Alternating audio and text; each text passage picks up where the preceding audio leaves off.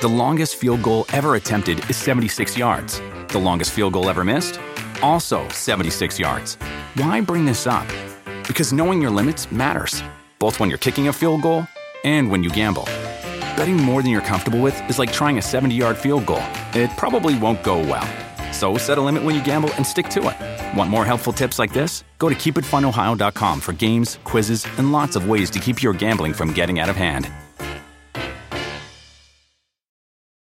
Do you want a beautiful lawn? Enter TruGreen, the easiest way to get a great lawn. Just water and mow, and they'll do the rest. Weed control, fertilization, aeration, and more. TruGreen is the official lawn care treatment provider of the PGA Tour, and they have a verified best price, which guarantees you the lowest price with no compromise on quality. You do you. Let TruGreen do your lawn care. Visit TruGreen.com, TruGreen.com, to get the best lawn at the best price with the best people. Guaranteed.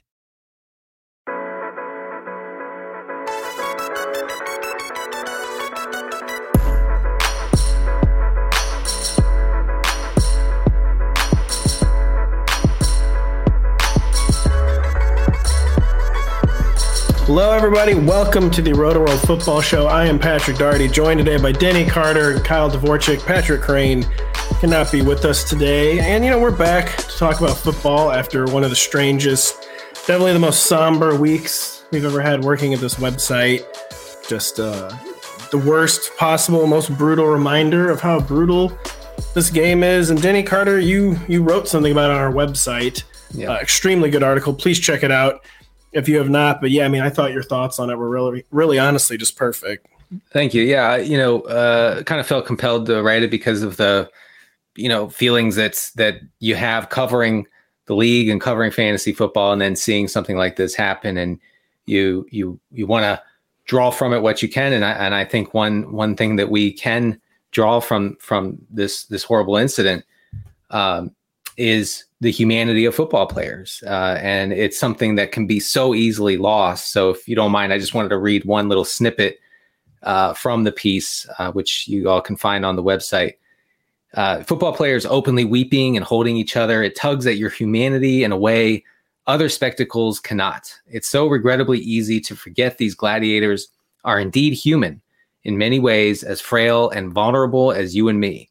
To watch them express their humanity in such a raw manner would make anyone well up with emotion. And I can speak for myself when I say that, seeing players' reaction on Monday night in Cincinnati, really it hit me in a way that I guess I wasn't expecting it to. But you see grown people express that kind of emotion, and you're wondering, what are they seeing? What are they feeling?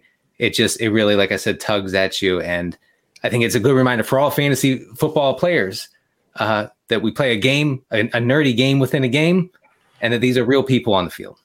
And yeah, you say we forget the humanity, and we focus a lot of times on the negative way we forget the humanity, people tweeting horrible things on players at players. But we also forget too, the superhuman things they seemingly do. It's even the good stuff they do comes at a price too. Yes, and how much work, how much dedication, how much just risk goes into that. And yeah, it was not the reminder we wanted, but it was a reminder that we just the most brutal possible reminder of those facts. And let's try to do a better job of not forgetting it, maybe going forward. And we are going forward. Got to talk about Week 18. Got to talk about Saturday, Kansas City Chiefs at the Las Vegas Raiders. The Chiefs can now, we're recording this where we don't know actually what the NFL's ruling is on the Bengals Bills situation. It appears they're going to declare it a no contest. And it would seem that the Chiefs then could wrap up the number 1 seed based on winning percentage if they beat the Raiders on Saturday, where they're 9-point favorites, in a 52 totaled affair. Again, we do not know. You might know by the time you're listening to this podcast. Hopefully you will know by the time you're listening to this podcast, because we'd have to assume the NFL is making a decision for Saturday. But Kyle, you get to start talking about normal football now.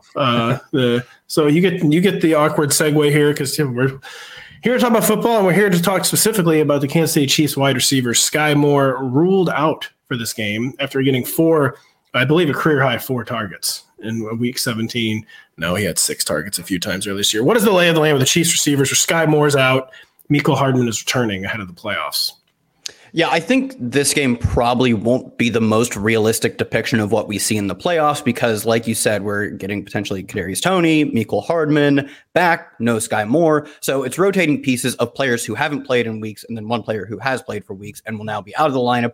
I think in the long term, I know you guys talked about it, I think on the Monday show, just the insane efficiency that we've seen from Kadarius Toney when he's on the field at converting his just raw snaps into targets and then yards and touchdowns. And I think that has to be the long-term plan. You don't pay what they paid for him to not have him be eventually, and especially with MVS has to be off the roster. Maybe they don't choose to take whatever money they are forced to eat and cut him next year, but he will probably be off the roster within a year or two. Then Juju Smith-Schuster, a free agent. You have to think Kadarius Toney is the future. So maybe it's not in this week. Maybe if you're thinking about it from a DFS angle, it is more of a complete toss-up between them and Justin Watson, who ever since they lost Toney and lost MVS, it really has been Justin Watson who, in terms of snaps, not production, but snaps, has been forced to step up. But I think as we look towards the playoffs, this should be a team that wants to utilize Kadarius Toney more. And I could even see them playing Mecole Hardman straight up over MVS, who has been essentially a wind sprinter, not that much different than Justin Watson, simply a pumped up version and a far more expensive version of him. It seemed like Mecole Hardman was kind of taking on a bigger role before he got hurt too, where he was kept scoring in fantasy and kind of like weird. I know he had a few rushes. Apparently he only had 4 rushes, but yeah, Mecole Hardman had gone over 30 yards 4 straight weeks before his injury. He'd scored in 3 straight games. Kind of forgot about that. And Denny, before we jump in real quick, I think Kadarius Toney is might be one of the X factors of the entire playoff tournament. Which the second Kadarius Toney gets healthy, we all start talking about him like he's the next Antonio Brown, but for good reason. Yeah, and the Chiefs, they just have not had that second playmaker develop behind Travis Kelce still this season. Jerick McKinnon has kind of done it. Juju Smith-Schuster has kind of done what Juju Smith-Schuster has done. If you talk about throwing the ball to someone, if you need a play, the Chiefs have Travis Kelce and they still don't have that second guy. And this is hard not to shake the feeling that it should and maybe could be Kadarius Toney in the biggest games of the entire year. I could see it happening. The Chiefs coaches and Travis Kelce himself have talked very highly, a lot of praise. Is Kelce Toney pilled too? He's Toney pilled for sure. We don't know if he's Dortch pilled, but we do know that he is Toney pilled. And yeah, when he's on the field, he commands targets because he gets open, because he's an electric player. 26% rate, a target per route run rate, as a Chief.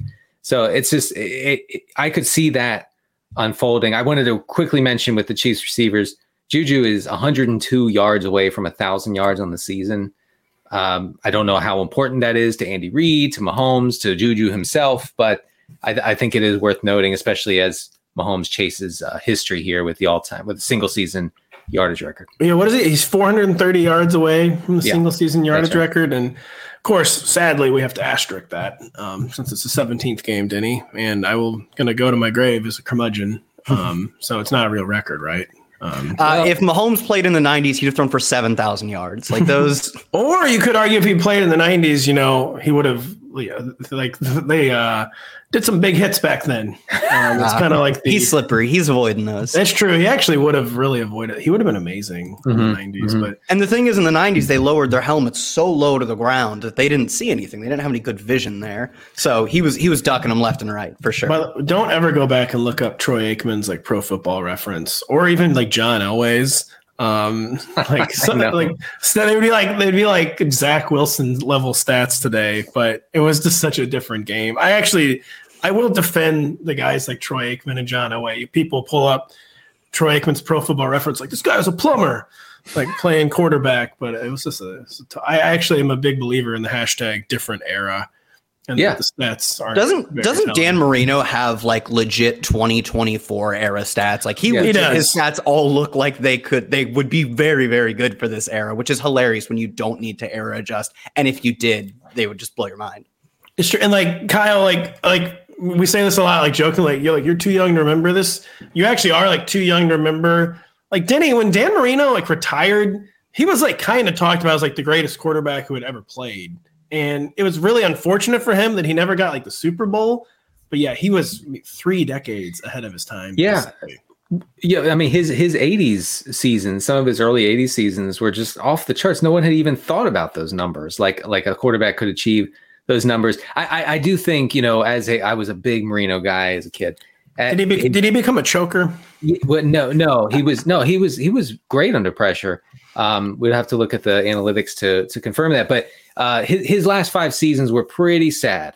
And I think that kind of colors the way people remember him. He probably should have retired several years before he did. The Jimmy Johnson era with him was a complete debacle, and it was so totally predictable. But man, yes, Kyle is right. You don't have to adjust those numbers from the 80s. It's amazing.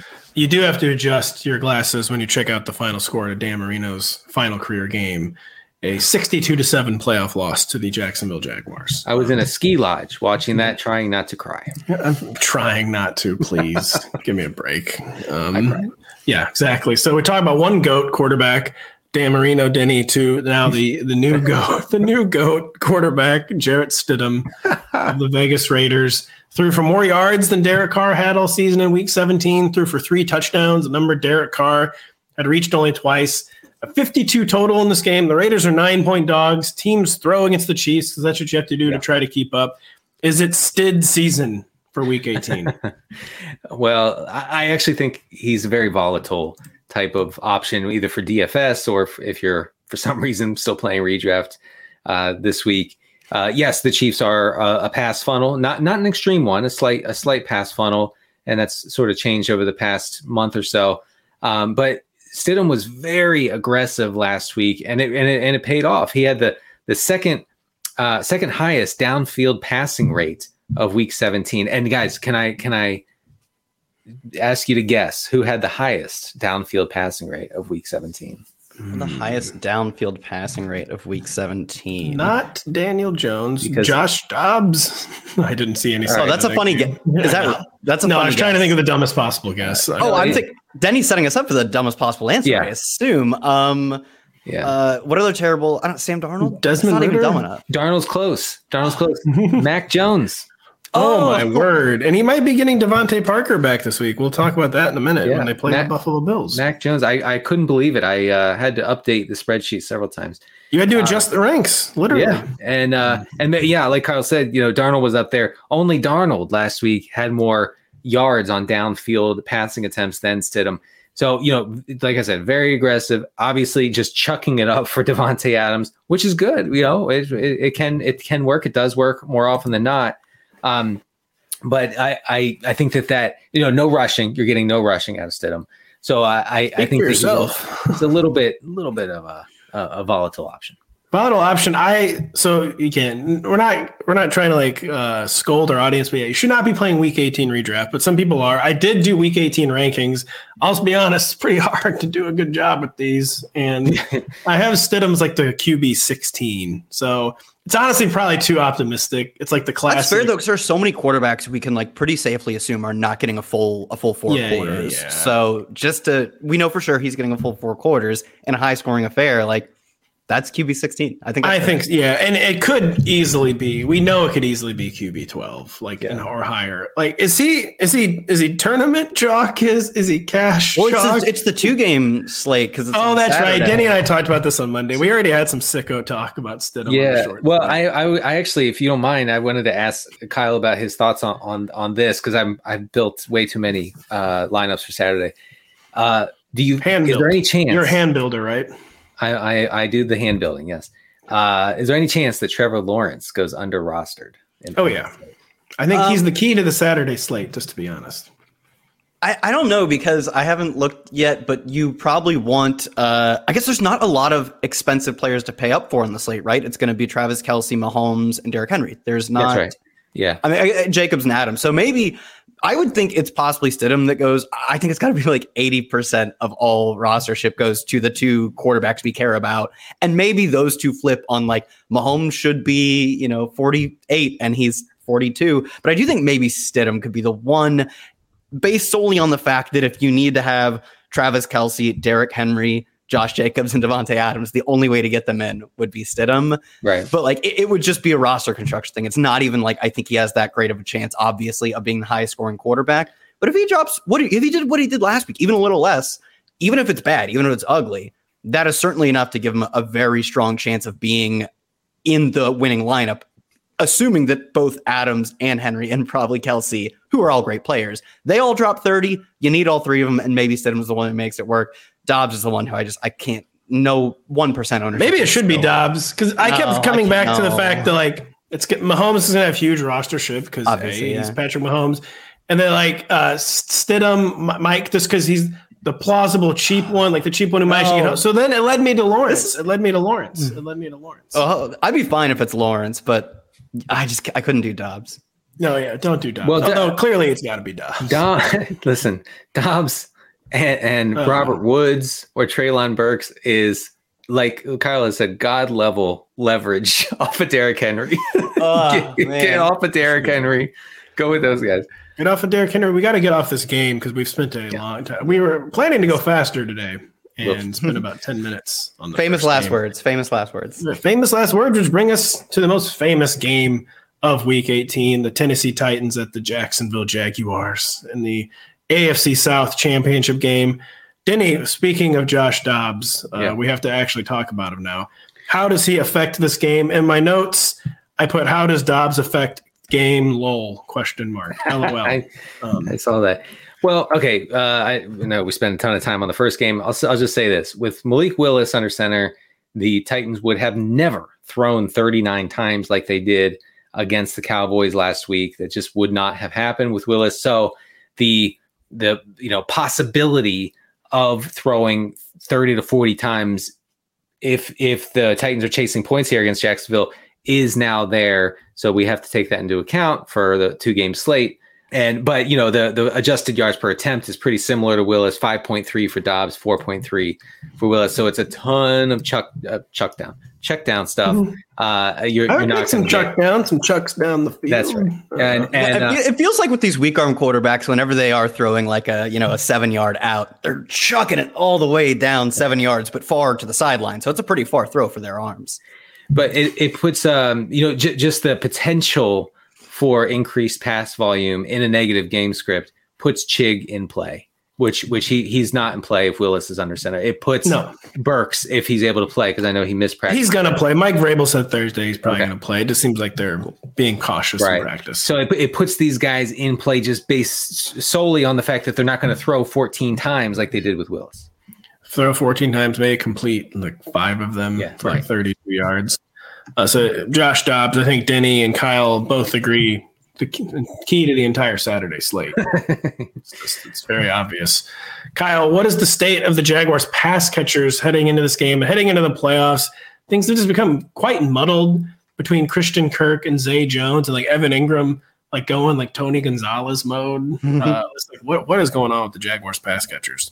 I mean, you laid it out. It's muddled. In the past 5 weeks, they have 3 guys over a 20% target share, but Evan Ingram only leads the way at 26, which is great for a tight end. That's kind of the one differentiator, is when you've got 2 receivers both flip-flopping at 22, 23%. It is hard to choose, but when you've got one player who's eligible for a terrible position in tight end, you're like jamming Evan Ingram. So that's kind of the one differentiator. I will say, versus the early part of the season, Marvin Jones has almost completely been phased out. I know he went 661 last week on 7 targets, but over the past 5 weeks, his target share is down to 13%. His snaps are also falling. We've seen a little bit of the backup tight ends giving them some extra run too.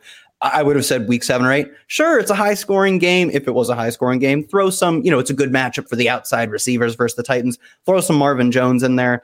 I mean, I guess technically because it's a 2-game slate, you could still do it. But if it were a full slate, I'd say no way. Obviously, he's kind of been phased out. He's the reason we can have like back-to-back blow-up spots for someone like Zay Jones, or we can have multiple of the receivers go off, or at least have usable fantasy days. It's because Marvin Jones is getting phased out.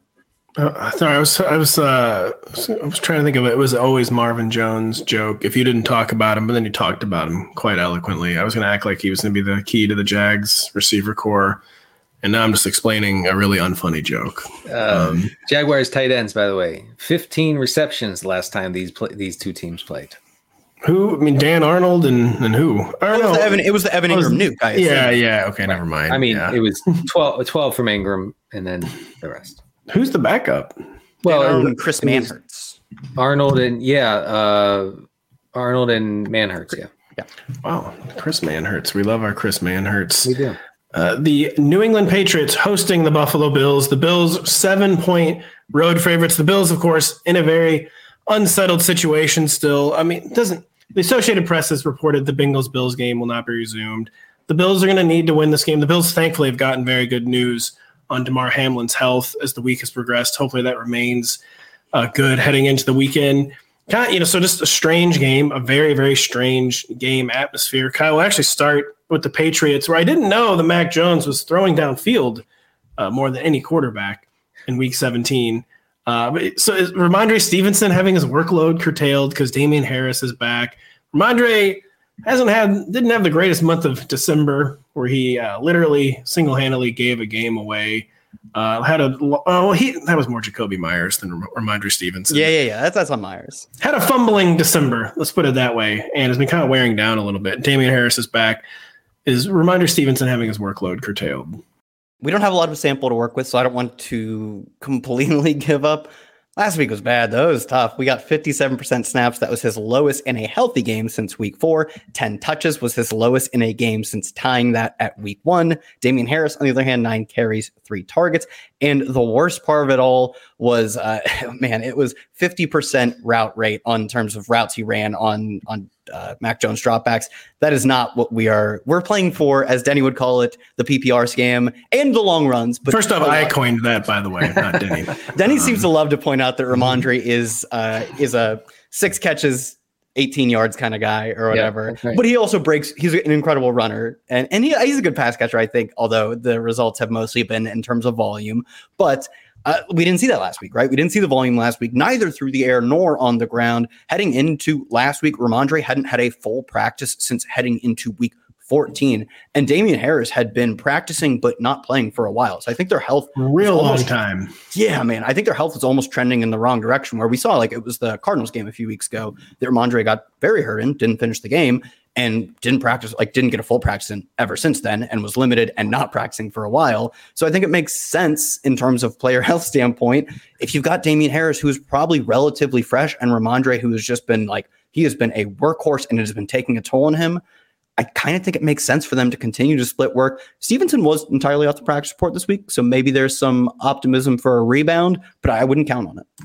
Rhamondre Stevenson's 14 yards shy of 1,000 on the ground. And speaking of Denny calling him a PPR scam, he does have 64 catches for 393 yards. That is 6.1 yards per catch, which, running back, the kind of 8.0 is kind of the cutoff for what you want. I mean, 7.0, you really need to get there.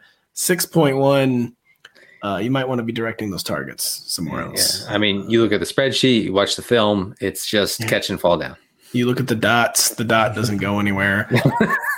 Yes. Denny, so the Bills, what kind of offense do we expect the Bills to play against the Patriots? Really, what kind of offense do we expect the Bills to play during the postseason? I know Corain has talked about them getting much more run, pass, neutral. Mm-hmm. Yeah, they kind of did the same thing last year where they ramped up their rushing attack late in the year. Then they did go pretty pass heavy in the playoffs. What do we expect from the Bills offense? Well, I think, like a lot of good teams, like the Eagles, basically, the Bills have showed a willingness to attack a weak run defense. And, they're not just going to establish the pass over and over and over again if you can be exploited on the ground. And so if I could just read some pass rate over expected numbers from the Buffalo offense. I thought you would pick up Crane's baton and do this if he wasn't here. So I'd be interested to hear these. He gave me half his winnings, best ball winnings, to do this. So his pass rate over expected for Buffalo over the past 4 weeks, -3, 2, 1, 0. This is very vastly different than we saw early in the season. And it has meant more work for James Cook. It has meant more work for Devin Singletary. It has meant that there's Stephon Diggs and nobody else really in that passing game because of Josh Allen's propensity to take off and run himself. Now, New England is one of the league's most extreme pass funnels. So I don't know if they're going to try that this week. But it's worth noting going down the line, if you plan on playing DFS in the postseason, if the Bills face a team that can be had on the ground, they're probably going to try it. Just keep that in mind. I feel like, man, they do try it during the regular season. I do feel like like the Bills are really good when it's a big game. Like they don't mess around. Like, yeah. I mean, it was fun to pretend like we might run in December, but in January, I don't know if they'll actually do that. But I don't know, teams don't usually pass up those opportunities to run the ball. So that brings us to Lions, Packers, the other biggest game of the week. Real quick, Kyle. So Packers are 4.5-point home favorites. They win. They are in the playoffs. What's the deal with the Lions' motivation? Like, could Lions need a win and a Seattle loss. Seattle kicks off and will finish before them. Though it strikes me as this would be true of most coaches, but especially true of Dan Campbell. If he spends 7 consecutive days preparing his starters to play, they will play. Like I think for especially even if they're eliminated, there are some other teams that will prepare to start and get locked in, which maybe could change the calculus for them. Chargers are this team we'll talk about later, but I do think even if they're eliminated an hour before kickoff, maybe they're a tiny bit lighter with their injury. Someone sprains an ankle and gets pulled safely as possible. But I don't think there's any way we don't see starters for full 4 quarters just because of the style of this team. And there's still a decent chance they are indeed playing for a playoff spot. Yeah, and I think even if the Seahawks win, that they want to put an exclamation point on what has been like their turnaround season, their comeback season, especially doing so by beating the Packers in Green Bay, kind of like knocking them out of the playoffs would be like a very triumphant moment, even if it's not to make their own playoffs. I guess a very boomer point, but like sending a message heading into 2023, like this is not the same old Lions. So Denny, the total is currently under 50 still, but it's one of the week's highest totals. Is this game going to the moon? Was my question to you. Yeah. So the point total is going up since Monday. But I kind of think this profiles as a potential slog, and I take no pleasure in saying that. I'm going to look up the weather in Green Bay while you're talking too. Yeah. So last time these teams played was 15-9. Lions won in the Dome. That was a weird game. The Packers had like a bunch of like failed goal line drives. That was a really weird game. You're right. I think Rodgers threw his first 2 red zone picks since like 2008 or something. Yeah, it was something crazy like that. Detroit ran 31 times in that game. Packers are still really being gashed on the ground. Obviously, last week was different because the Vikings were just destroyed from the start and had no chance to do anything. But it wasn't Kirk Cousins' fault, according to the people tweeting at us. Here are people who don't take any blame. Kirk Cousins, Justin Jefferson, the entire Vikings offense, every Vikings coach, the water boy, the guy who dries the towels. None of those guys are to blame. We're looking into who to blame. No one knows. Anyway, and so Green Bay ranks 6th in pressure rates this season, and we all know how Jared Goff kind of folds under pressure. They're playing more man coverage to compensate for their horrible zone defense from earlier in this season. So I don't know. I don't think the Lions can push the Packers, is what I'm saying, and the Packers are content not scoring. Like the Packers are content scoring 13 points and winning. So I think this could go way under. It sounds like what you're saying. We need the Lions to get a big early lead. Yeah. I mean, that would be nice, but this is a bad environment for Jared Goff. We need 10 or 14 first quarter points from the Lions, I think. By the way, the weather shouldn't be a factor. It'll be a crisp and clear 32. It'll be under freezing, but no precipitation, not under 20 degrees. So they will be able to feel their bodies and play football in Green Bay, Wisconsin on Sunday night. So, I mean, any part of a shootout, Kyle, would probably require D'Onta Swift doing good stuff like he actually did in week 17. But I believe Justin Jackson's back practicing this week, right? Correct. I don't even know what my phrasing actually meant here. I said, are we in never again territory with D'Onta Swift? I don't even know what I meant. Should we cut our losses after getting one good week out of him? Or can we trust him? Because, the Packers are really, really, really bad run defense. And despite Denny's doom saying it is a good scoring environment on paper. Yeah, I mean, maybe what you were referencing was that Justin Jackson was out, and despite that, D'Onta Swift ran around on 40% of Jared Goff's dropbacks. He only earned a 35% snap share. It was a blowout, but they played their starters up until a final series of Niels, who maybe started still out there for that one. They played at least everyone other than Jared Goff. The receivers and the running backs were still out there for the penultimate drive they had.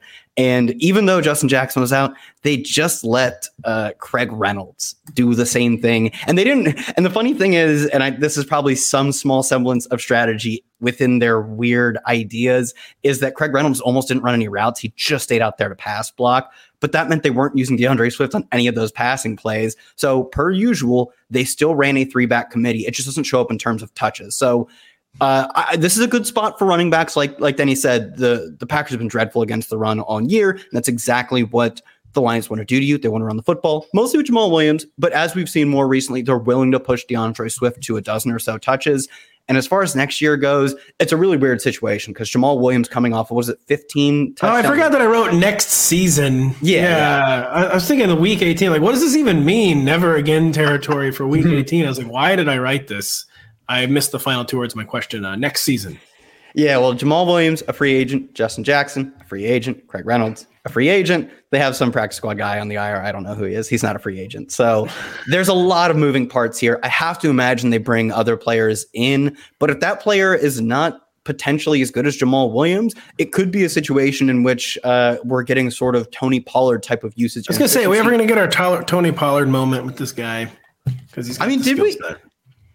He's already kind of at the Tony Pollard spot. He's maybe a little bit below it, but I think he could be that type of player where we're always begging the coach to give him 25 carries and 10 targets in a game, and it never happens. And maybe they're right, maybe they're wrong, but that level of volume would at least result in running back 2 numbers, as it generally has with D'Onta Swift. He does strike me as a player who we will never see the full-time role, though.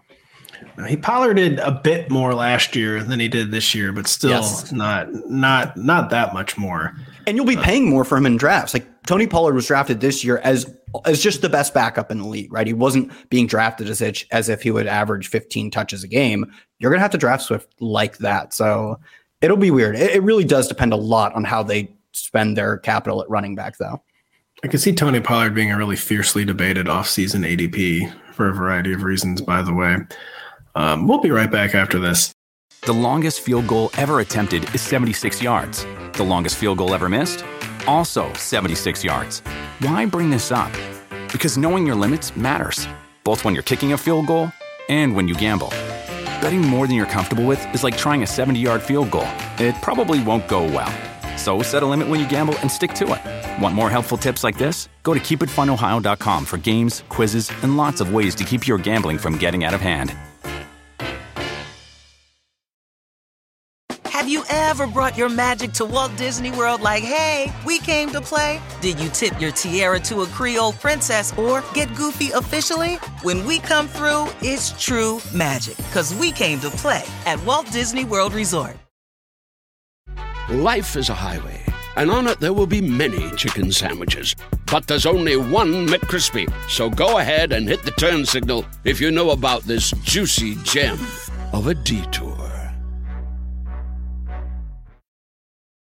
It's a new era as the inaugural season of the Super Motocross World Championship gate drops this week in Anaheim. Watch Eli Tomac start his title defense live on Saturday at 10 p.m. Eastern on USA and Peacock, or catch an encore presentation Sunday at 2 p.m. Eastern on NBC. Remember, you can watch all the action in 2023 live on Peacock. The New York Jets visit the Miami Dolphins, a total under 40. 1 point favorite for the New York Jets, who have Mike White starting quarterback. We thought that was a good thing last week, but it wasn't. He really backed up quarterback really hard. And it's probably one of the big reasons why this total's under 40. Also, because the Dolphins are starting Skylar Thompson, the one quarterback Mike McDaniel has not been able to manage and manipulate so far this season, Kyle. All that being said, 38.5, doesn't that feel kind of low for this total? Like, strikes me as very low. I'll just be honest. You used two, I guess you maybe a few more proper nouns in the last few sentences. And they were Mike White, Skylar Thompson. And now you're saying that this total looks low. That's what you're telling me. Skylar Thompson is going to face off against Mike White. Skylar Thompson is going to face off against... It's just a bad day for Mike White last week. He'll be back this week. He might be back. He has been good in some relative degree in other spots. Can't say the same as Skylar Thompson. Thompson went 17 of 33, 166 yards and an interception in week 5, which he didn't start. He didn't get prepped as a starter, but he did play 99. He missed one snap. I think Teddy Bridgewater immediately got hurt. So in terms of workload, we'll call it a start. It was not good. Dolphins also leaned into their lack of quarterback play with a minus 8% pass rate over expected. We saw some Skylar Thompson last week. It was his highest snap share since week 5, minus 6% pass rate over expected. I think we're going to we may end up being robbed of a fun Miami offense that we kind of could even get with Teddy Bridgewater, because he is at least a competent game manager. And when you have, he used to be, he really kind of hasn't been this year. He's still better than Skylar Thompson, I think. Although I don't know, it does seem a little hair splitty. So I do think they play less interesting Miami football in that they pass a lot and they at least get the ball. I think the one thing we noticed a lot when they didn't have Tua is we kind of saw Jalen Waddle really struggle to earn targets. It was the let's scheme everything we can for Tyreek Hill show. Maybe we see it again this week. I kind of expect we do, and more running. And that's also part of the reason. More running is part of the reason we could end up seeing this game 38.5 be a correct line. And the Jets are they're not a bad run defense, but they are an incredible pass defense. So another reason that we could see Mike McDaniel lean into the run. No fun for anyone, but that may end up being their optimal strategy. Kyle, off the top of your head, what do the Dolphins need to make the playoffs? I know they need the Patriots to lose. Do you know what do the Dolphins need to make the playoffs? Anybody else looking into that? Anybody know? I think they are just Patriots lose and they win. Then the Steelers would be both those teams lose and Steelers win, obviously. The Steelers, we can't have that happen again. That happened last year, and everyone remembers what happened. The Chiefs. Boy, the Steelers, remember last year, they didn't even want to make the playoffs. No. Like Ben Roethlisberger got to Arrowhead Stadium. He was like, why am I here? I don't even want to be here anymore. He did not even want to be there anymore. And was it the year before that the same thing happened versus the Browns? Was that in the playoffs? No, they desperately wanted that. They did want that one real bad. That was where they went down 28-0 in the first quarter. And that's when they were like a high seed. Remember that year? They started like 11-0 or something. Oh my! What are the times we've lived through? I know, and they were like, everyone was like, "Wow, they are really bad," but they're 11-0 or whatever their record was. Yeah. And then they got absolutely annihilated by the Browns. That was iconic, and the play was iconic. So Denny, Kyle kind of laid it out. Are the Dolphins just totally screwed with Skylar Thompson? I guess Teddy Bridgewater hasn't been officially ruled out yet, but it seems like it's going to happen. Yeah, it does. And the site, what they added Mike Glennon to the roster or whatever. Oof, that wasn't a good sign. I think it was Glennon. Very clear sign that they are at least concerned, to say the least. And they also listed Teddy with the knee issue that you had earlier. I mean, that one's probably closer to maintenance, but the pinky, the knee, I don't know. So Denny, you regret to inform Denny? Yeah, I mean, it's over for the Dolphins. So let's just cut to the chase here. Skylar Thompson is like not a pro level quarterback. Last week he ranked 30th in completion rate over expected. One of his 22 attempts traveled over 20 yards downfield. So everything is just near or at the line of scrimmage. Jets are a really good secondary. I think the Jets will eat Skylar Thompson alive. I mean, you're talking about like multiple picks guaranteed here, and sacks and glory. We were talking before the show. I think, and I don't do the ranks, and you guys are the rankings dudes, and so I'll defer to you. But I would have a hard time ranking Tyreek Hill as a top 15 wide receiver this week. Yeah, Kyle kind of called out my Tyreek Hill rank. I do have Tyreek in the top 10 still, because I just have that much faith in Mike McDaniel's scheming. Like, I just think there's just no way he won't manufacture. It pretty much, this is going to be like the 17 out of 17 weeks he's manufactured touches for Tyreek Hill. I do have enough faith in his ability to manufacture touches for Tyreek Hill that I'm keeping him in the top 10. I don't know if Kyle does, though. Kyle didn't do his rankings this week, but I mean, what do you say, Kyle? I think I still will have, in the same way that I kind of agree with you, he will get at a minimum manufactured touches. And even if they run their normal, which still manufacture some touches, but even if they ran their normal target distribution, that is still an incredible role. Last time we saw, the full, I'll call it the full, was 99% snap share from Skylar, 7 for 47 plus some rushing work, 13 yards on the ground. I mean, the volume was, again, there enough. I'm probably still keeping him wide receiver 1, but I wouldn't blame you for not. It's going to be ugly. Do we have any hope for a Mike White and Garrett Wilson rebound on week 17? I mean, Mike White looked fully exposed. I mean, he looked every bit like the guy who is so often with these backup quarterbacks. They're really good the first start. They're still kind of spunky second and third start. And then after there's a month worth of film on him, opposing defense is like, all right, just break him in half.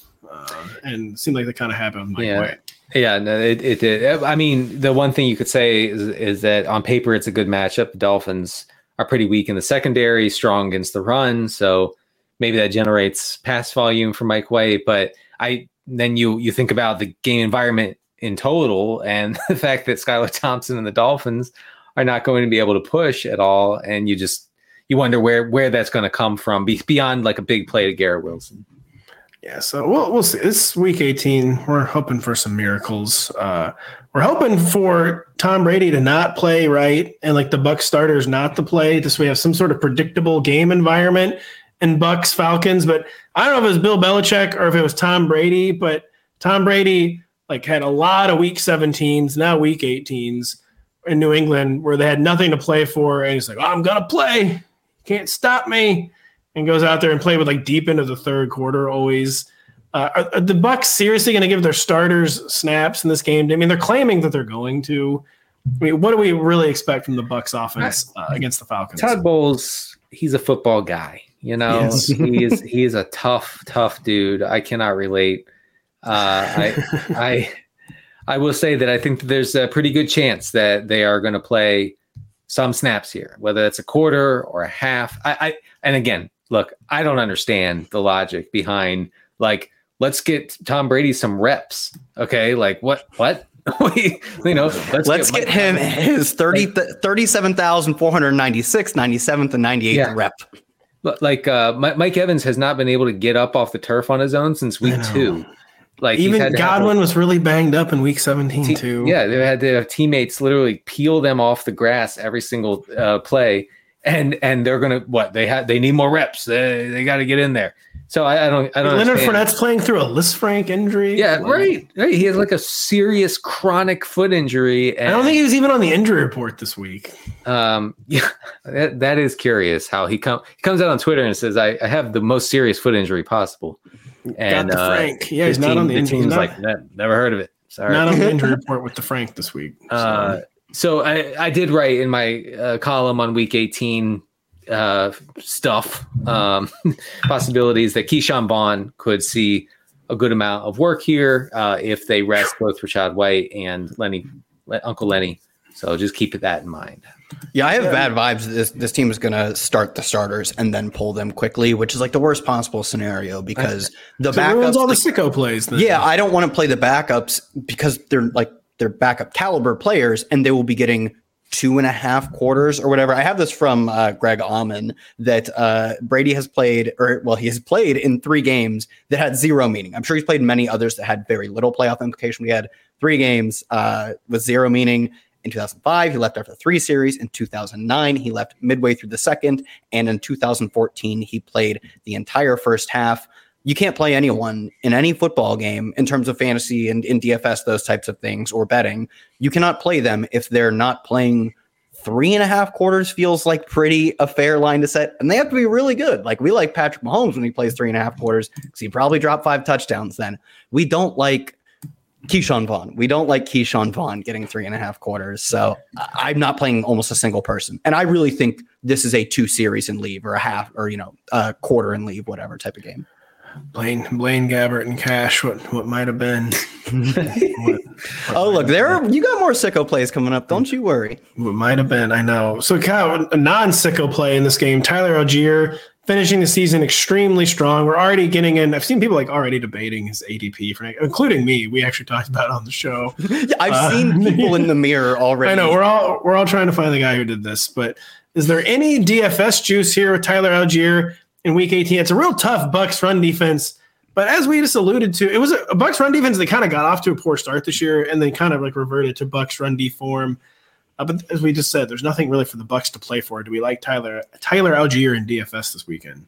Yeah, I don't know if you said this off the top, like the most obvious, whether it be, regardless of history, their situation now, the most obvious reason I can tell you their starters will not play long is last I checked, the Atlanta Falcons under Desmond Ridder are 4-point favorites. That tells me all I need to know about what Tampa Bay is expected to do in this game, strongly expected to do. And as a 4-point home favorite, coming off of the past 3 weeks, 55 carries, just shy of 300 yards and 200 touchdowns, 56% of his entire team's carries. Yeah, Algier is a really strong option this week. And he's only like 5,600 on DK or something. Still haven't priced him up. Oh, yeah. I just realized he's 100 yards shy of 1,000 on his rookie year. Is that what you were going to say, Denny? That's what I was going to say. They're going to get him to 1,000. Yeah, wow, I hadn't realized that. He's only gotten to 100 in a game on the ground one time all year. Right. He's reached 95 yards from scrimmage each of the past 3 weeks, and he's reached 74 yards rushing. Yeah. I think Denny's right. They're going to get him to 1K. Arthur Smith, I mean, he's going to raise a banner for 1,000 yards for Tyler. Or it could be maybe Arthur Smith, Denny, though, anytime you expect him to do something, he takes personal offense to that. Like, so we're going to, quote, throw to Kyle Pitts. We'll see about that. We're going to throw to Drake London. We'll see about that, big guy. Yeah, Arthur Smith, if you're listening, ignore what I said. You're going to – here's what we want you to do.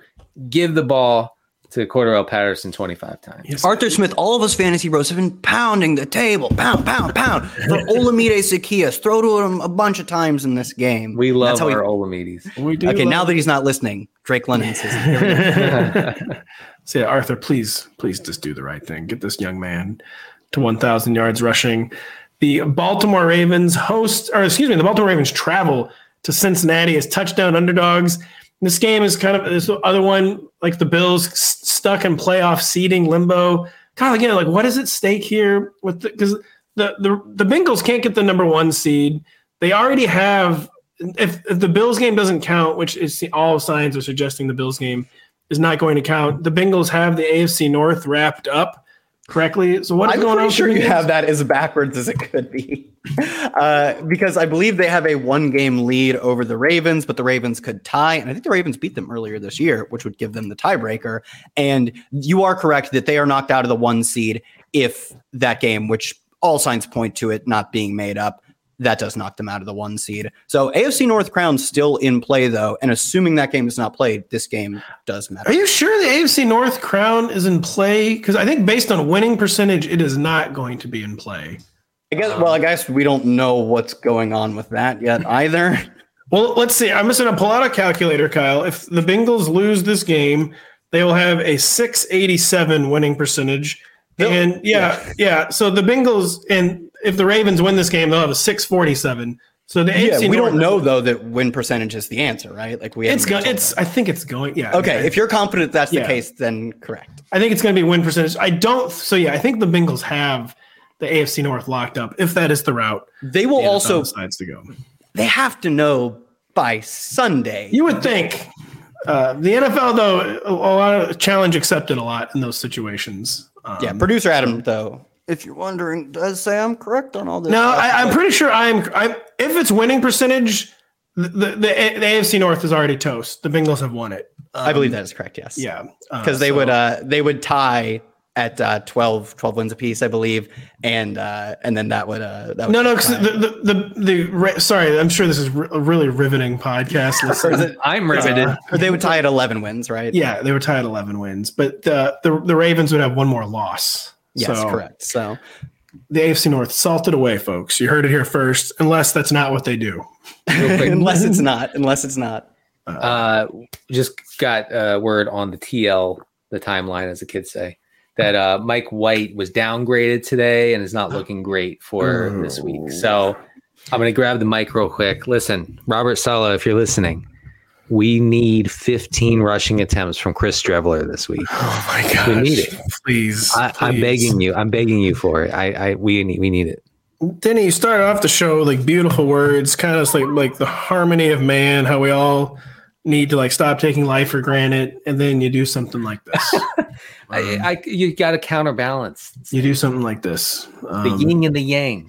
Frankly, and the lawyers, even the lawyers have been trying to take mercy on you this week, and they're not happy. My phone's blowing up already. Yeah, I'm sorry. So yeah, Chris Streveler, 15. I'm in my Boomer points only league that goes to the end of the season. Let's just say I badly needed Mike White this Sunday. Real bad news. That's on you. It is on me. That is true. That is true. Okay, what in the world are we talking about here? Kyle, do the Ravens have a playoff prayer without Lamar Jackson. I don't even know what does this even mean? I don't even know what this question means. Like, I guess I was asking if Lamar doesn't come back, do they have any shot in the playoffs? That's how I took it. I understood it to be right. What does this even mean? Yeah. Because they're locked in the playoffs. So they don't need a win this week to make the playoffs specifically. Lamar not practicing, by the way, this week. Yeah, Lamar not practicing at the beginning of the week. John Harbaugh, who I'm sure is sick of answering this question, said he didn't know if he would practice this week. That all signs are pointing to him not playing. I do imagine he comes back for the playoffs. It will have been a long time of rest for him. I think he comes back for the playoffs. But if he doesn't, no, they don't really have a strong shot. Huntley hasn't been terrible, right? He's since taking over in week 13, 24th in EPA per play, 22nd in success rate. Not too bad. Top 10 on the dot, in fact, in CPOE. But the team has been couching him entirely behind a run game. They have a minus 12% pass rate over expected since we saw his first appearance. They haven't been putting up a ton of points. And do they have a chance at beating teams in the regular season with Tyler Huntley? Sure, they absolutely do. But when you cut out half of the league, the lower half of the league, and they're forced to play playoff caliber teams every single week, not really. No, I don't think they do, frankly. Not sure about the Ravens' new tradition of coming out looking pretty good, but flawed in the first half of the season. And then in the entire second half of the season, it's like not looking like a good team. I guess both times because of Lamar Jackson injuries. Yeah. But also it could maybe have a single pass catcher available who played the position of wide receiver. Yeah. Would be nice if the Baltimore Ravens did that. Denny, do we trust the Bengals to remain pass happy? I guess not necessarily in this game, but going into the postseason. Seemed like Zach Taylor got the message earlier than usual this year. We pedal to the metal Bengals in the postseason. Yeah, I think they seem to realize that it's their best path to victory, and thank goodness for that, because it makes them one of the more exciting offenses in the league. Now, teams have really, really ramped up two high safeties against Joe Burrow and the Bengals, to the point where a lot of Burrow's throws are underneath. That doesn't necessarily mean it's bad for Jamar Chase, but the downfield stuff is going to be limited because teams have, like they did with Mahomes and the Chiefs a couple years ago, said nope, or last year, I guess, that's not happening anymore. We are not letting you just go over the top of us every time. I think that opens up, potential targets, potential opportunities for a guy like Hayden Hurst, for Tyler Boyd.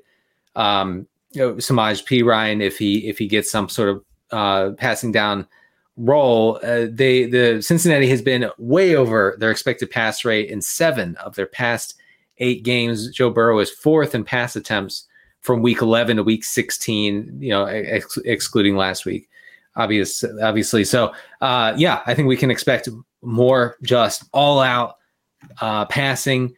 They do not shift to the run against weak run defenses like we were talking about. The Eagles certainly do, and the Bills are starting to do. We'll be right back after this. Have you ever brought your magic to Walt Disney World like, hey, we came to play? Did you tip your tiara to a Creole princess or get goofy officially? When we come through, it's true magic, because we came to play at Walt Disney World Resort. The longest field goal ever attempted is 76 yards. The longest field goal ever missed? Also 76 yards. Why bring this up? Because knowing your limits matters, both when you're kicking a field goal and when you gamble. Betting more than you're comfortable with is like trying a 70-yard field goal. It probably won't go well. So set a limit when you gamble and stick to it. Want more helpful tips like this? Go to keepitfunohio.com for games, quizzes, and lots of ways to keep your gambling from getting out of hand.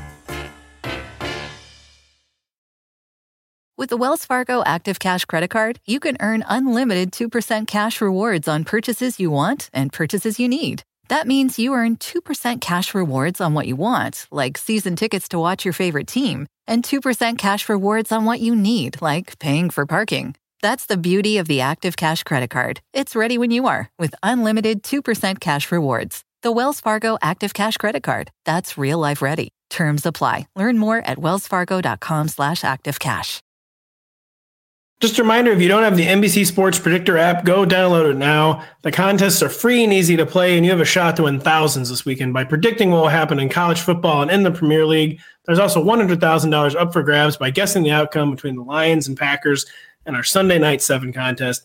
And don't forget, download the Roto-World app to receive breaking player news all season long. Stay ahead of the competition by favoriting players in your roster. Get the latest injury updates, player news, and much more delivered right to your phone. It's available in your app store today. We're starting to get down to kind of the dredges here. Vikings at the Justin Fields-less Bears. Nathan Peterman back in our lives this week 18. The Vikings are only 7.5-point favorites, at least in the line I was looking at, which to me suggests Vegas is not expecting anywhere close to 60 minutes like of Kirk Cousins and Dalvin Cook, maybe like at least a half. But I feel like if they were expecting, like if the Vikings like had something like really to play for, which they have a little to play for, I think they'd probably be like 12.5-point favorites, maybe 13.5-point favorites. Denny, this game, this is my question for this game. This is going to get weird, isn't it? I guess it is. I actually thought that the Vikings had enough to play for that their guys would play. Is that, Kyle, is that not the case?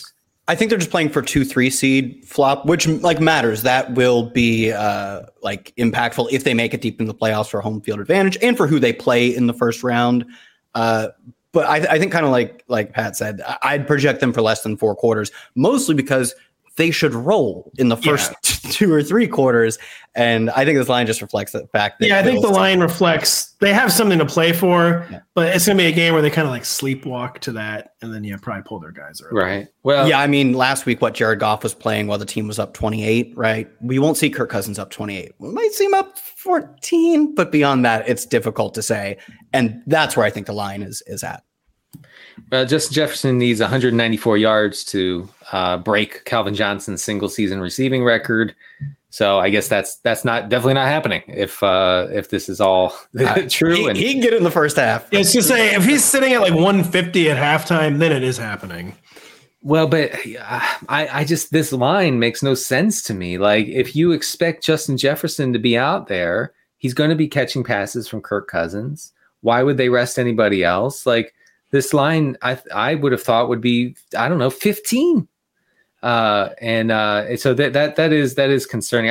I kind of thought they would let Justin Jefferson go after it full force, but maybe not.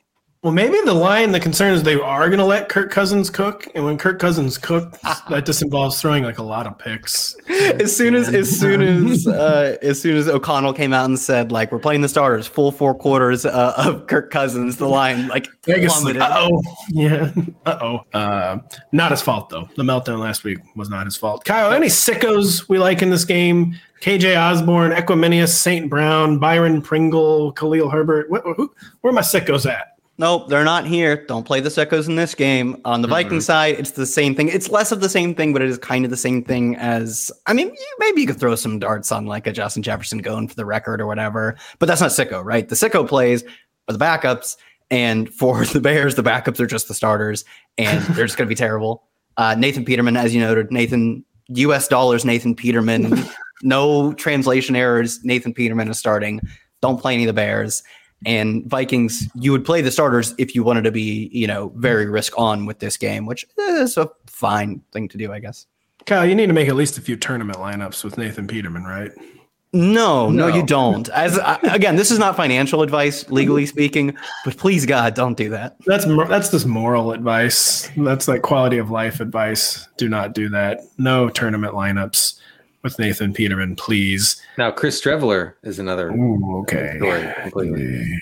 Yeah, we're trying to keep the good vibes going, Denny. So you're making it really, really hard. The New Orleans Saints host the Carolina Panthers as 3.5-point home favorites. Strikes me as kind of a shocking line, too. I think the Panthers have appeared to be a far better team than the Saints like the past 2 months. But that is not the case. Saints are home favorites. Kyle, one last ride for a D'Onta Foreman season, who gets home real big in fantasy, like when he gets his rushing numbers, which is like 2 out of 3 games. But when he doesn't get his rushing numbers, he's like a donut waiting to happen because he does not only does he not catch passes, he does not get targeted in the passing game.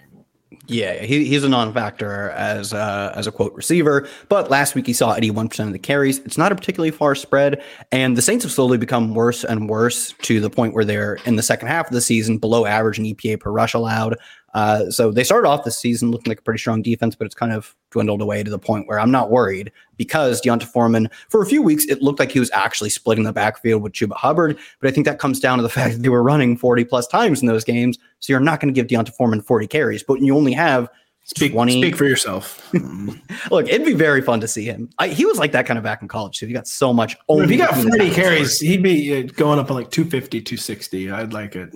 Yeah. I mean, he won't get that, but I do think in any game where they scale the volume back on the ground, probably because like last week they're losing. In any game where they scale the volume back, they scale his share of the pie up. And if they get to run the ball 40 times, that's the scenario in which you don't see him dominate the backfield. And that's okay. Like that's just how you manage a player to not get hit 40 times. So it looks like a pretty solid spot for him.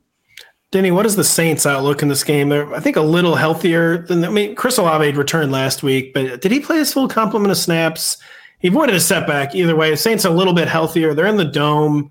What is their outlook for their final game? Yeah, Olave ran almost all the routes. Kyle and Karain mentioned Rashid Shaheed last week, or maybe it was 2 weeks ago. I forget. But I'm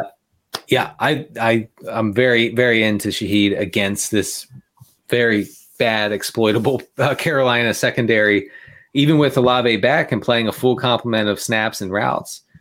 Rashid Shaheed saw more targets, saw 6 targets to 5 for Olave. You just go down the line like he is like the big downfield splash play guy for the New Orleans offense right now.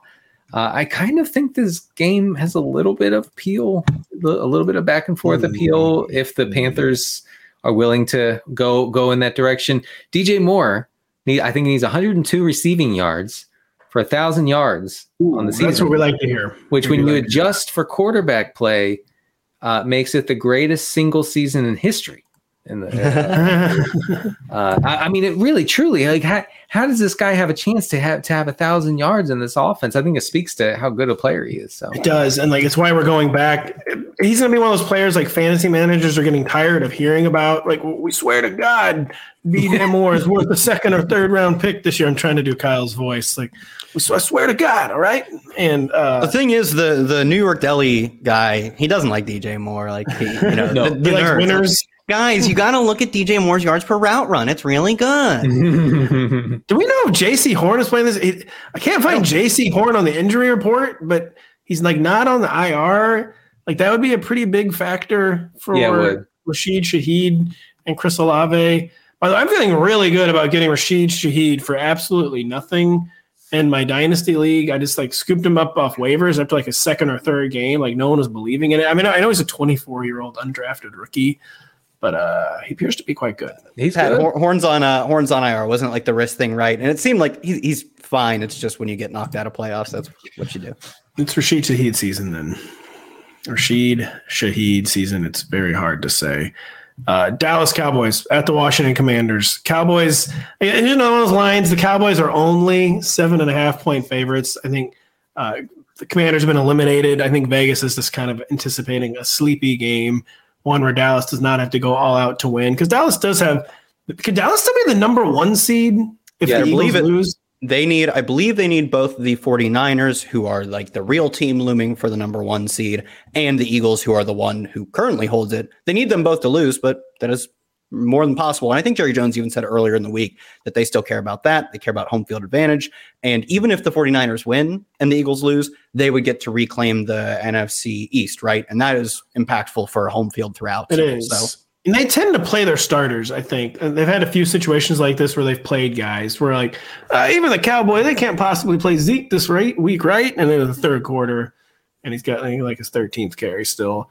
But anyway, enough about the Cowboys. Denny, what anyone really wants to know about this game is sicko Sam Howell. Does it happen in DFS? No, we're getting disgusting with Sam Howell and possibly Jonathan Williams, who could be the RB1 here if both Antonio Gibson's on IR and Brian Robinson is not practicing. I think we can safely say he's probably not going to play this week. Brian Robinson? How serious is the Brian Robinson injury? Do we know this guy? He hasn't practiced. Well, he hasn't practiced, but I didn't think it was like that serious, actually. I mean, the thing is with so many like non-serious injuries at this point, there is, right. They hold him out. Taylor Heineke literally just gave up whatever snaps he was going to play. Honestly, a kind of decent thing to do when like your lot heading into free agency or whatever has already been settled and Sam Howell maybe deserves a shot. A nice thing to do, but a very competitive guy just said, nah, don't need him. Let me take the week off. Right. So if, what Denny says, Brian Robinson not practicing, it probably isn't that serious. Hopefully not, at least it wouldn't really matter.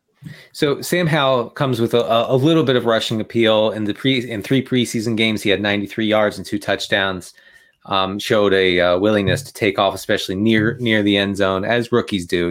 They do the one read and then go.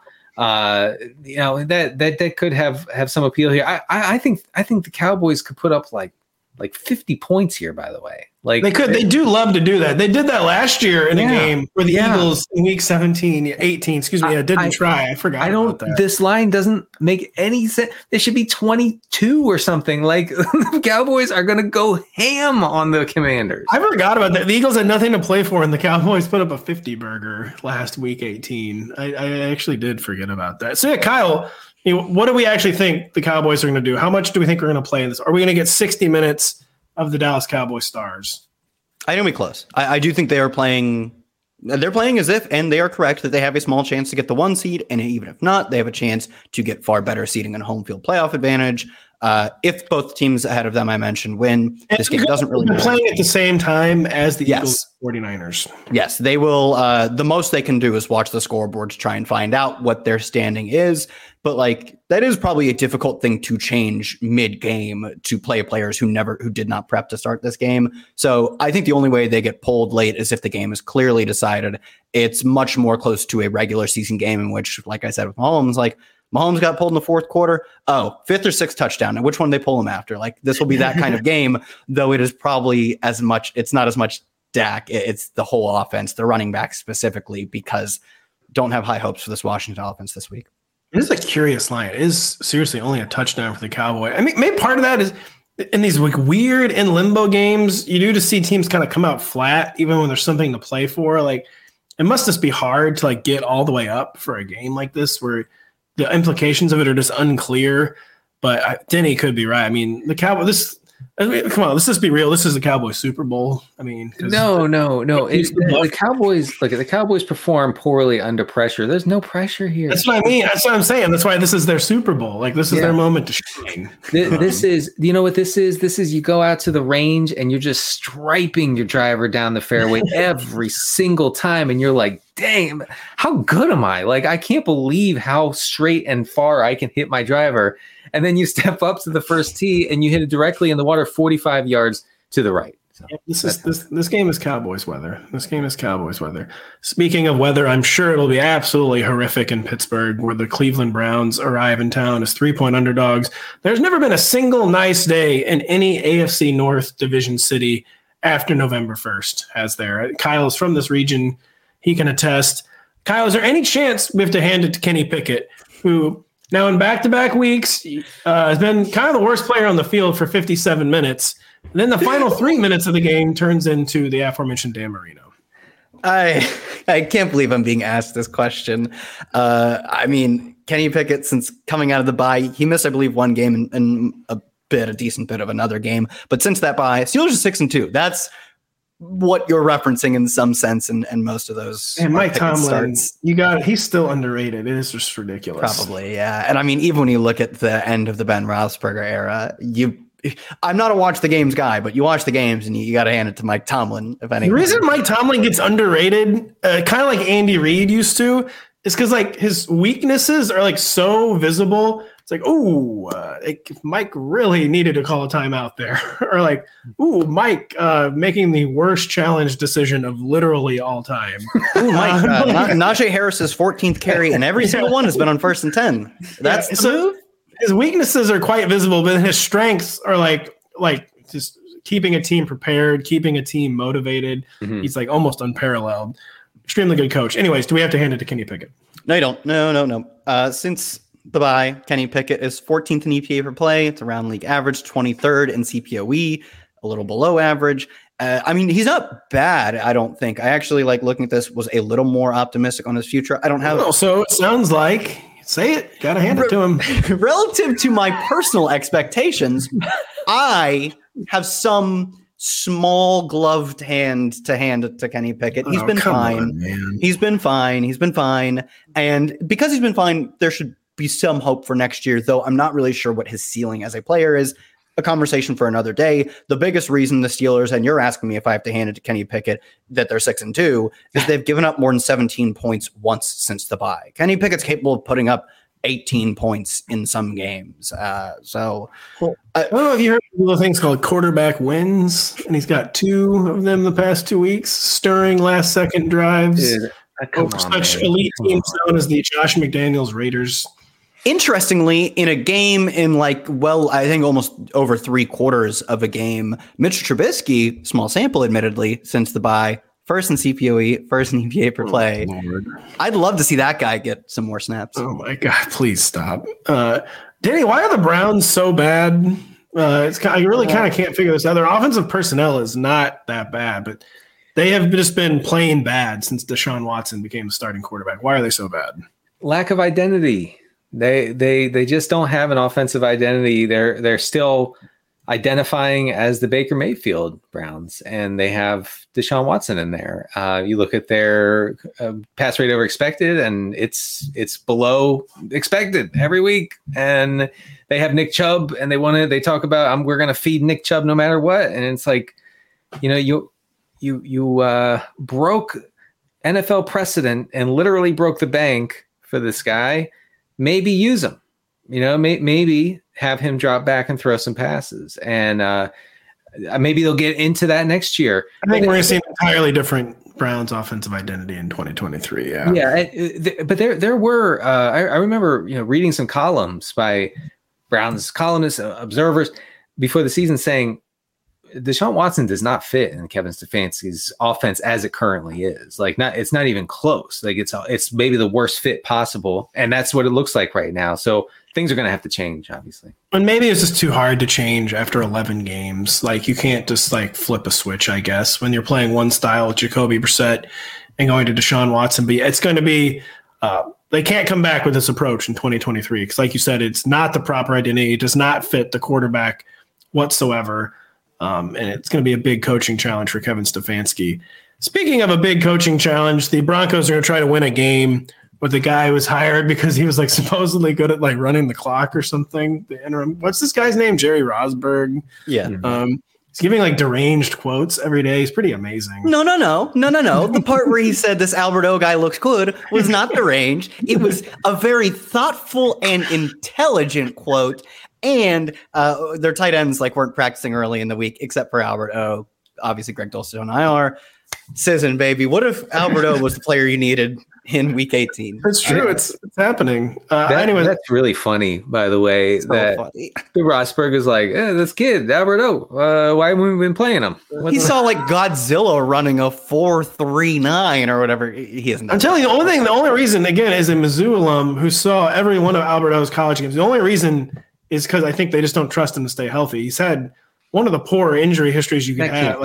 He's unguardable. He's been remarkably healthy this year. I can tell you that. Well, they've done a good job keeping him healthy. They've managed his reps quite well. It's incredible, though. I mean, imagine how mad Nathaniel Hackett was when he saw Alberto score that touchdown. I don't even mind not playing him over Greg Dulcich when Greg Dulcich was healthy. Greg Dulcich, I think is a pretty good player already. That was kind of when he stepped on the field.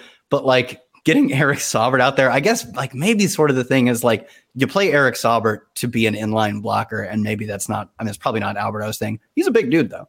But Eric Saubert was always the thesis of the Alberto play. Just needed him and Andrew Beck and Eric Tomlinson to get hurt too. So, anyways, the clock manager guys coaching the Broncos against the Chargers, who are only 1.5 point road favorites. But Kyle, you can explain.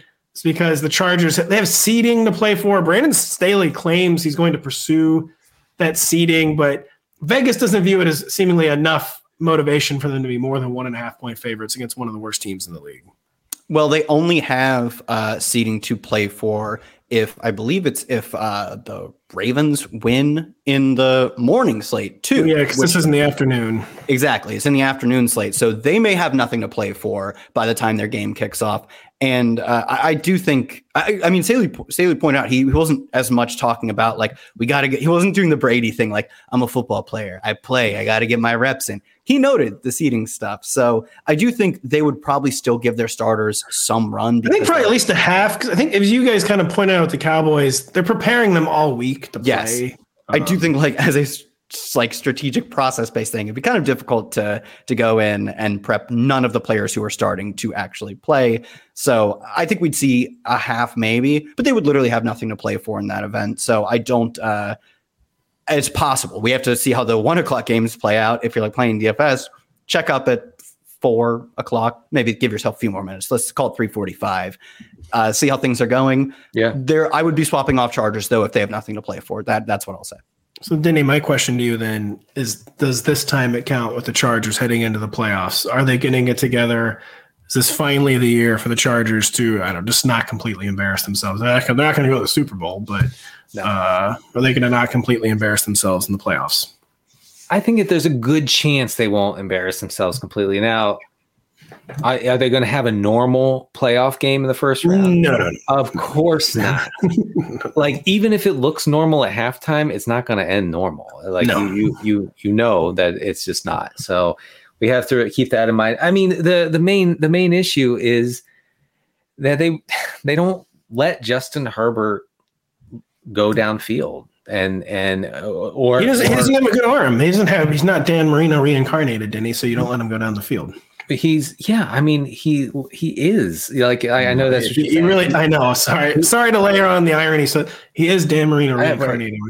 Cutting through your 8 layers of irony. Yes, this is current Marino, and they're like, hey, you ever seen Drew Brees?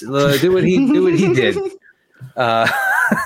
Drew Brees had to get on his tiptoes to see over the lineman, and he would just dump it over to Alvin Kamara over and over and over again. Sorry to my former colleague Drew Brees, by the way, if you're listening. So I don't think that they have the juice to get past probably the first round, and if they do, they'll probably get crushed and eventually in these playoffs. But I think that certainly Brandon Staley, our former analytics king, saved his job and possibly forced Sean Payton to go somewhere he doesn't really want to go.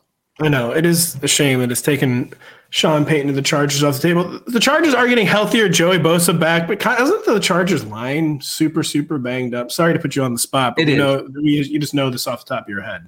Denny does too. They are banged up, but Bosa makes a big difference. By the way, in pressure rate, I was looking at that before the show, and the Chargers were not getting to the quarterback without Bosa. Obviously, they do at a much higher rate with him. And, so him being back is big for their chances. Now, again, I think it all comes down to the fact that Justin Herbert throws 45 times a game, and 35 of them are just like right near the line of scrimmage in the short areas of the field. You're not going to put up a lot of points that way, and they're going to need a lot of points. I don't know why I'm asking this, especially as the podcast is getting kind of long, but any chance of the 2023 Russell Wilson revival? Yeah, sure. There are good head coaching candidates out there. Last year, as if it's already over. During the Hackett era, we saw some pretty poor decision making on so many different fronts. Wilson. A lot of it had to be coaching. It just did. A lot of it did. There is kind of a heel turn punchline at the end of this, but a lot of the coaching stuff was poor. Russell Wilson. I almost called him Zach Wilson, and that is like such the perfect Freudian slip at this point, right? Russell Wilson was 30th in play action rate among quarterbacks. He thrives under play action. They didn't let him do that. Broncos were below average in early down pass rate under Hackett. They're below average in making the correct decision on fourth downs based on win probability gained. They ranked no lower than 6th in total offsides, false starts, delay of games, and offensive holdings. And I don't know if that's quite personnel. It's some personnel, it's some coaching and preparedness. But I remember watching some of these games and crucial moments, and they're just taking delay of games. Like, they were the most incoherent, unput together team we've seen since last year under Urban Meyer. But before that, it would go back a long time. That team is iconic. This team is a close runner up. On the other hand, there are some concerning signs for Russell Wilson. He is the CPOE god. And what that means is that when you adjust for his depth of target, he is so incredibly accurate because he throws deep balls and intermediate passes better than anyone else, really. I mean, he's the best quarterback by CPOE up until this year, in which he was dreadful. He was 32nd. Like, he's just not accurate anymore. And do I think that is also partly fueled by the complete incoherence of the coaching? Supposedly he didn't even understand all the pre-snap calls and stuff. Some of that, yes, but some of it's on him. So I can't put this all on coaching. I think Hackett was out of his depth as a coach.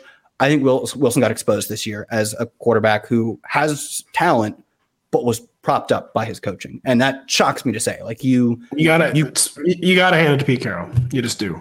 You absolutely have to hand it to. There's no doubt about it. He maximized his quarterback's talents, I think, or at least close to it. He accentuated his quarterback's talents well. Maybe he could have done more, but it's clear that there was also a way to do infinitely less. I think an underrated storyline with Russell Wilson might be too that he came back way too quickly from his finger injury last season, and he was not the same after that. I wonder if he jacked up his finger. And I'm getting pure speculation territory, but he has not been the same since that finger injury that he rehabbed famously 20 hours a day, didn't he? Yeah. Last year. Right. He bragged about not sleeping. He actually did. This is actually not a bit. No, and rehabbing it. And then he was terrible for the first 4 weeks. It took him a month to even be able to grip the ball properly. Yeah. So I just sometimes with this guy, you just can you just please take a chill pill? No, he will never take a chill pill.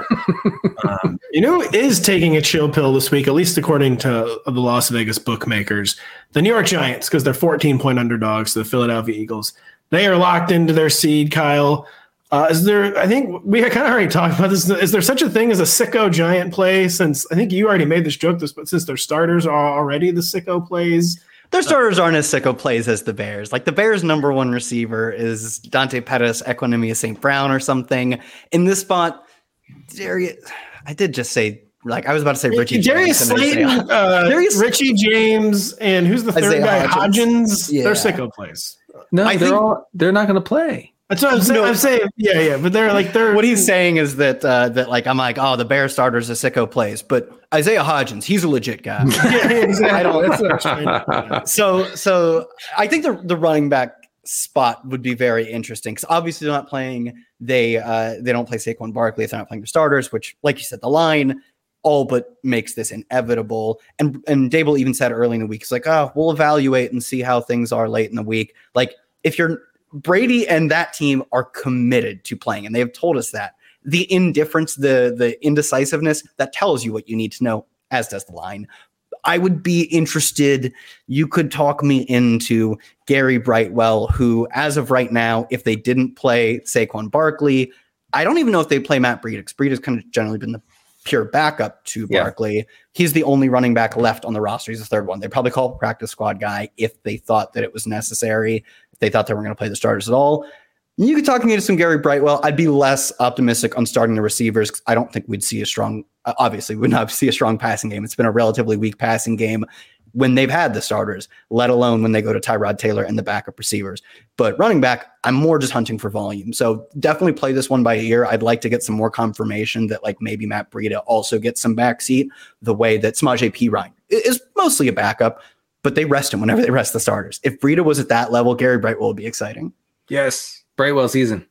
Jalen Hurts appears to be coming back as the Eagles try to put the finishing touches on the number one seed in the NFC. Any chance he might be low rostered since managers probably are not expecting an explosive game because of the line, because of the perception the Giants aren't even going to try? Right. Yeah. Because he's been hurt and out. Yes. I could see that. Just the same with Dak Prescott, this idea that the Cowboys are going to get up by 17 and then rest their starters. Or I don't know. I don't even know where that thinking would lead you. But yeah, I think an Eagles onslaught could be in order here. The Eagles have lost two in a row. There's some building frustration. Hurts back. They could just annihilate the Giants, who have no reason. They have no reason to play any of their main guys. Even on defense, they're banged up a little bit in the secondary. Rest those guys. Yeah, I could see lots of Eagles being under rostered. I say that on Thursday afternoon. Who knows what the steam will be this weekend. I don't know. I do think it makes competitive sense kind of for the Eagles to go all out because so they've gotten uncalibrated without Jalen Hurts. If they win, they have the bye.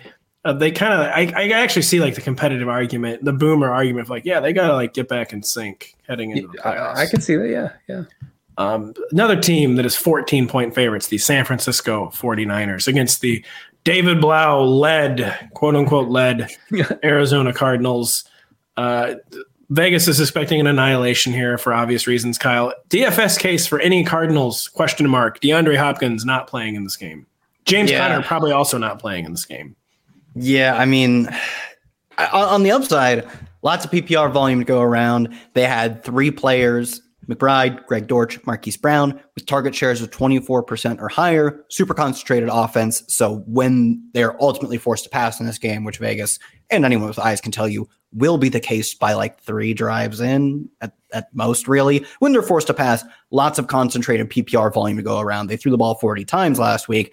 The downside to that is that on 40 attempts, they mustered 222 yards.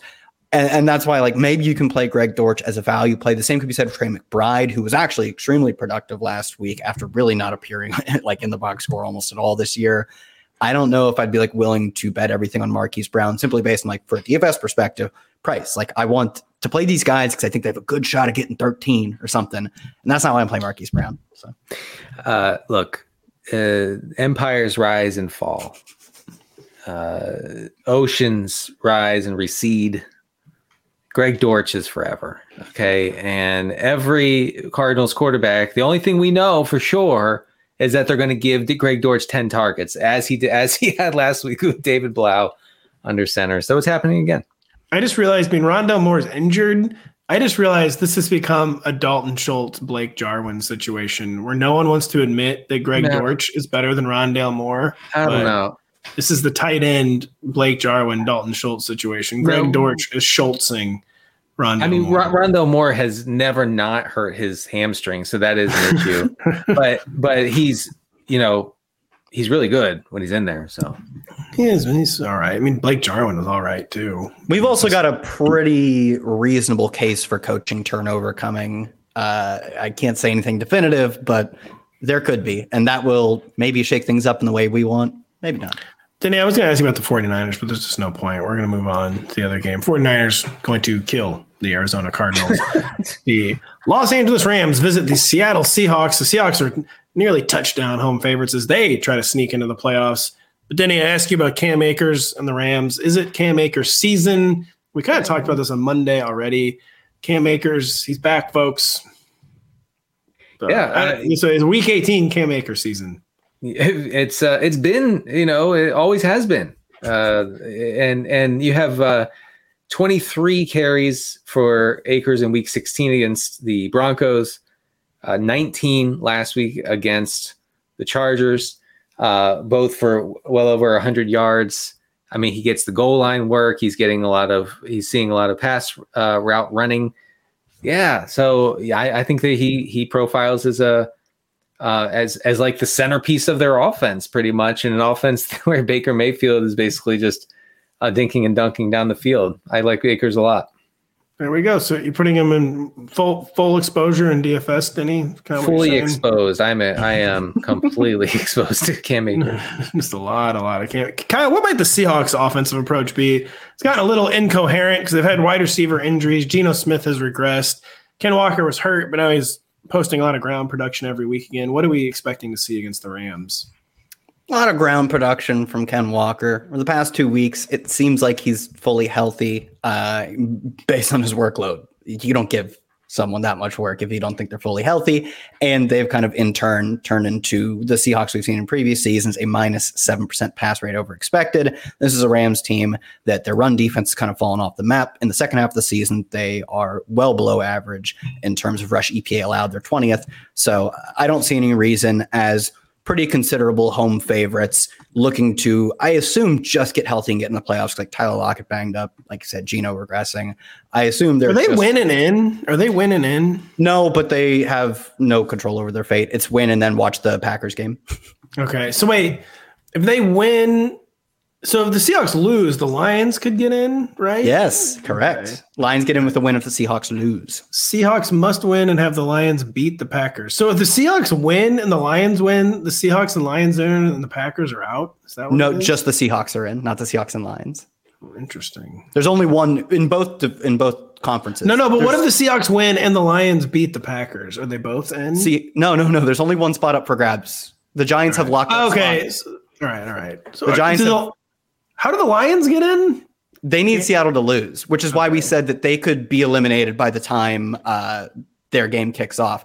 Basically, the pecking order, you can think of it as Packers, they're just winning in. Seahawks, their Packers lose, winning in. Lions are everyone has to lose and they get in. All right. The Steelers of the NFC, as we call them. Not confused at all. Only note I put for our final game, Hugh at end was LOL. I like to say LOL, but some people make fun of me when I say LOL. What about Raffle? LOL, Raffle, Lamau? Elmau, Elmau. Yeah, those two, you can never. I turned LOL into a word, and I think other people have. I mean, this is the worst game I think I've ever seen in the history. Yeah, of the NFL. well, both teams want to lose desperately. They do.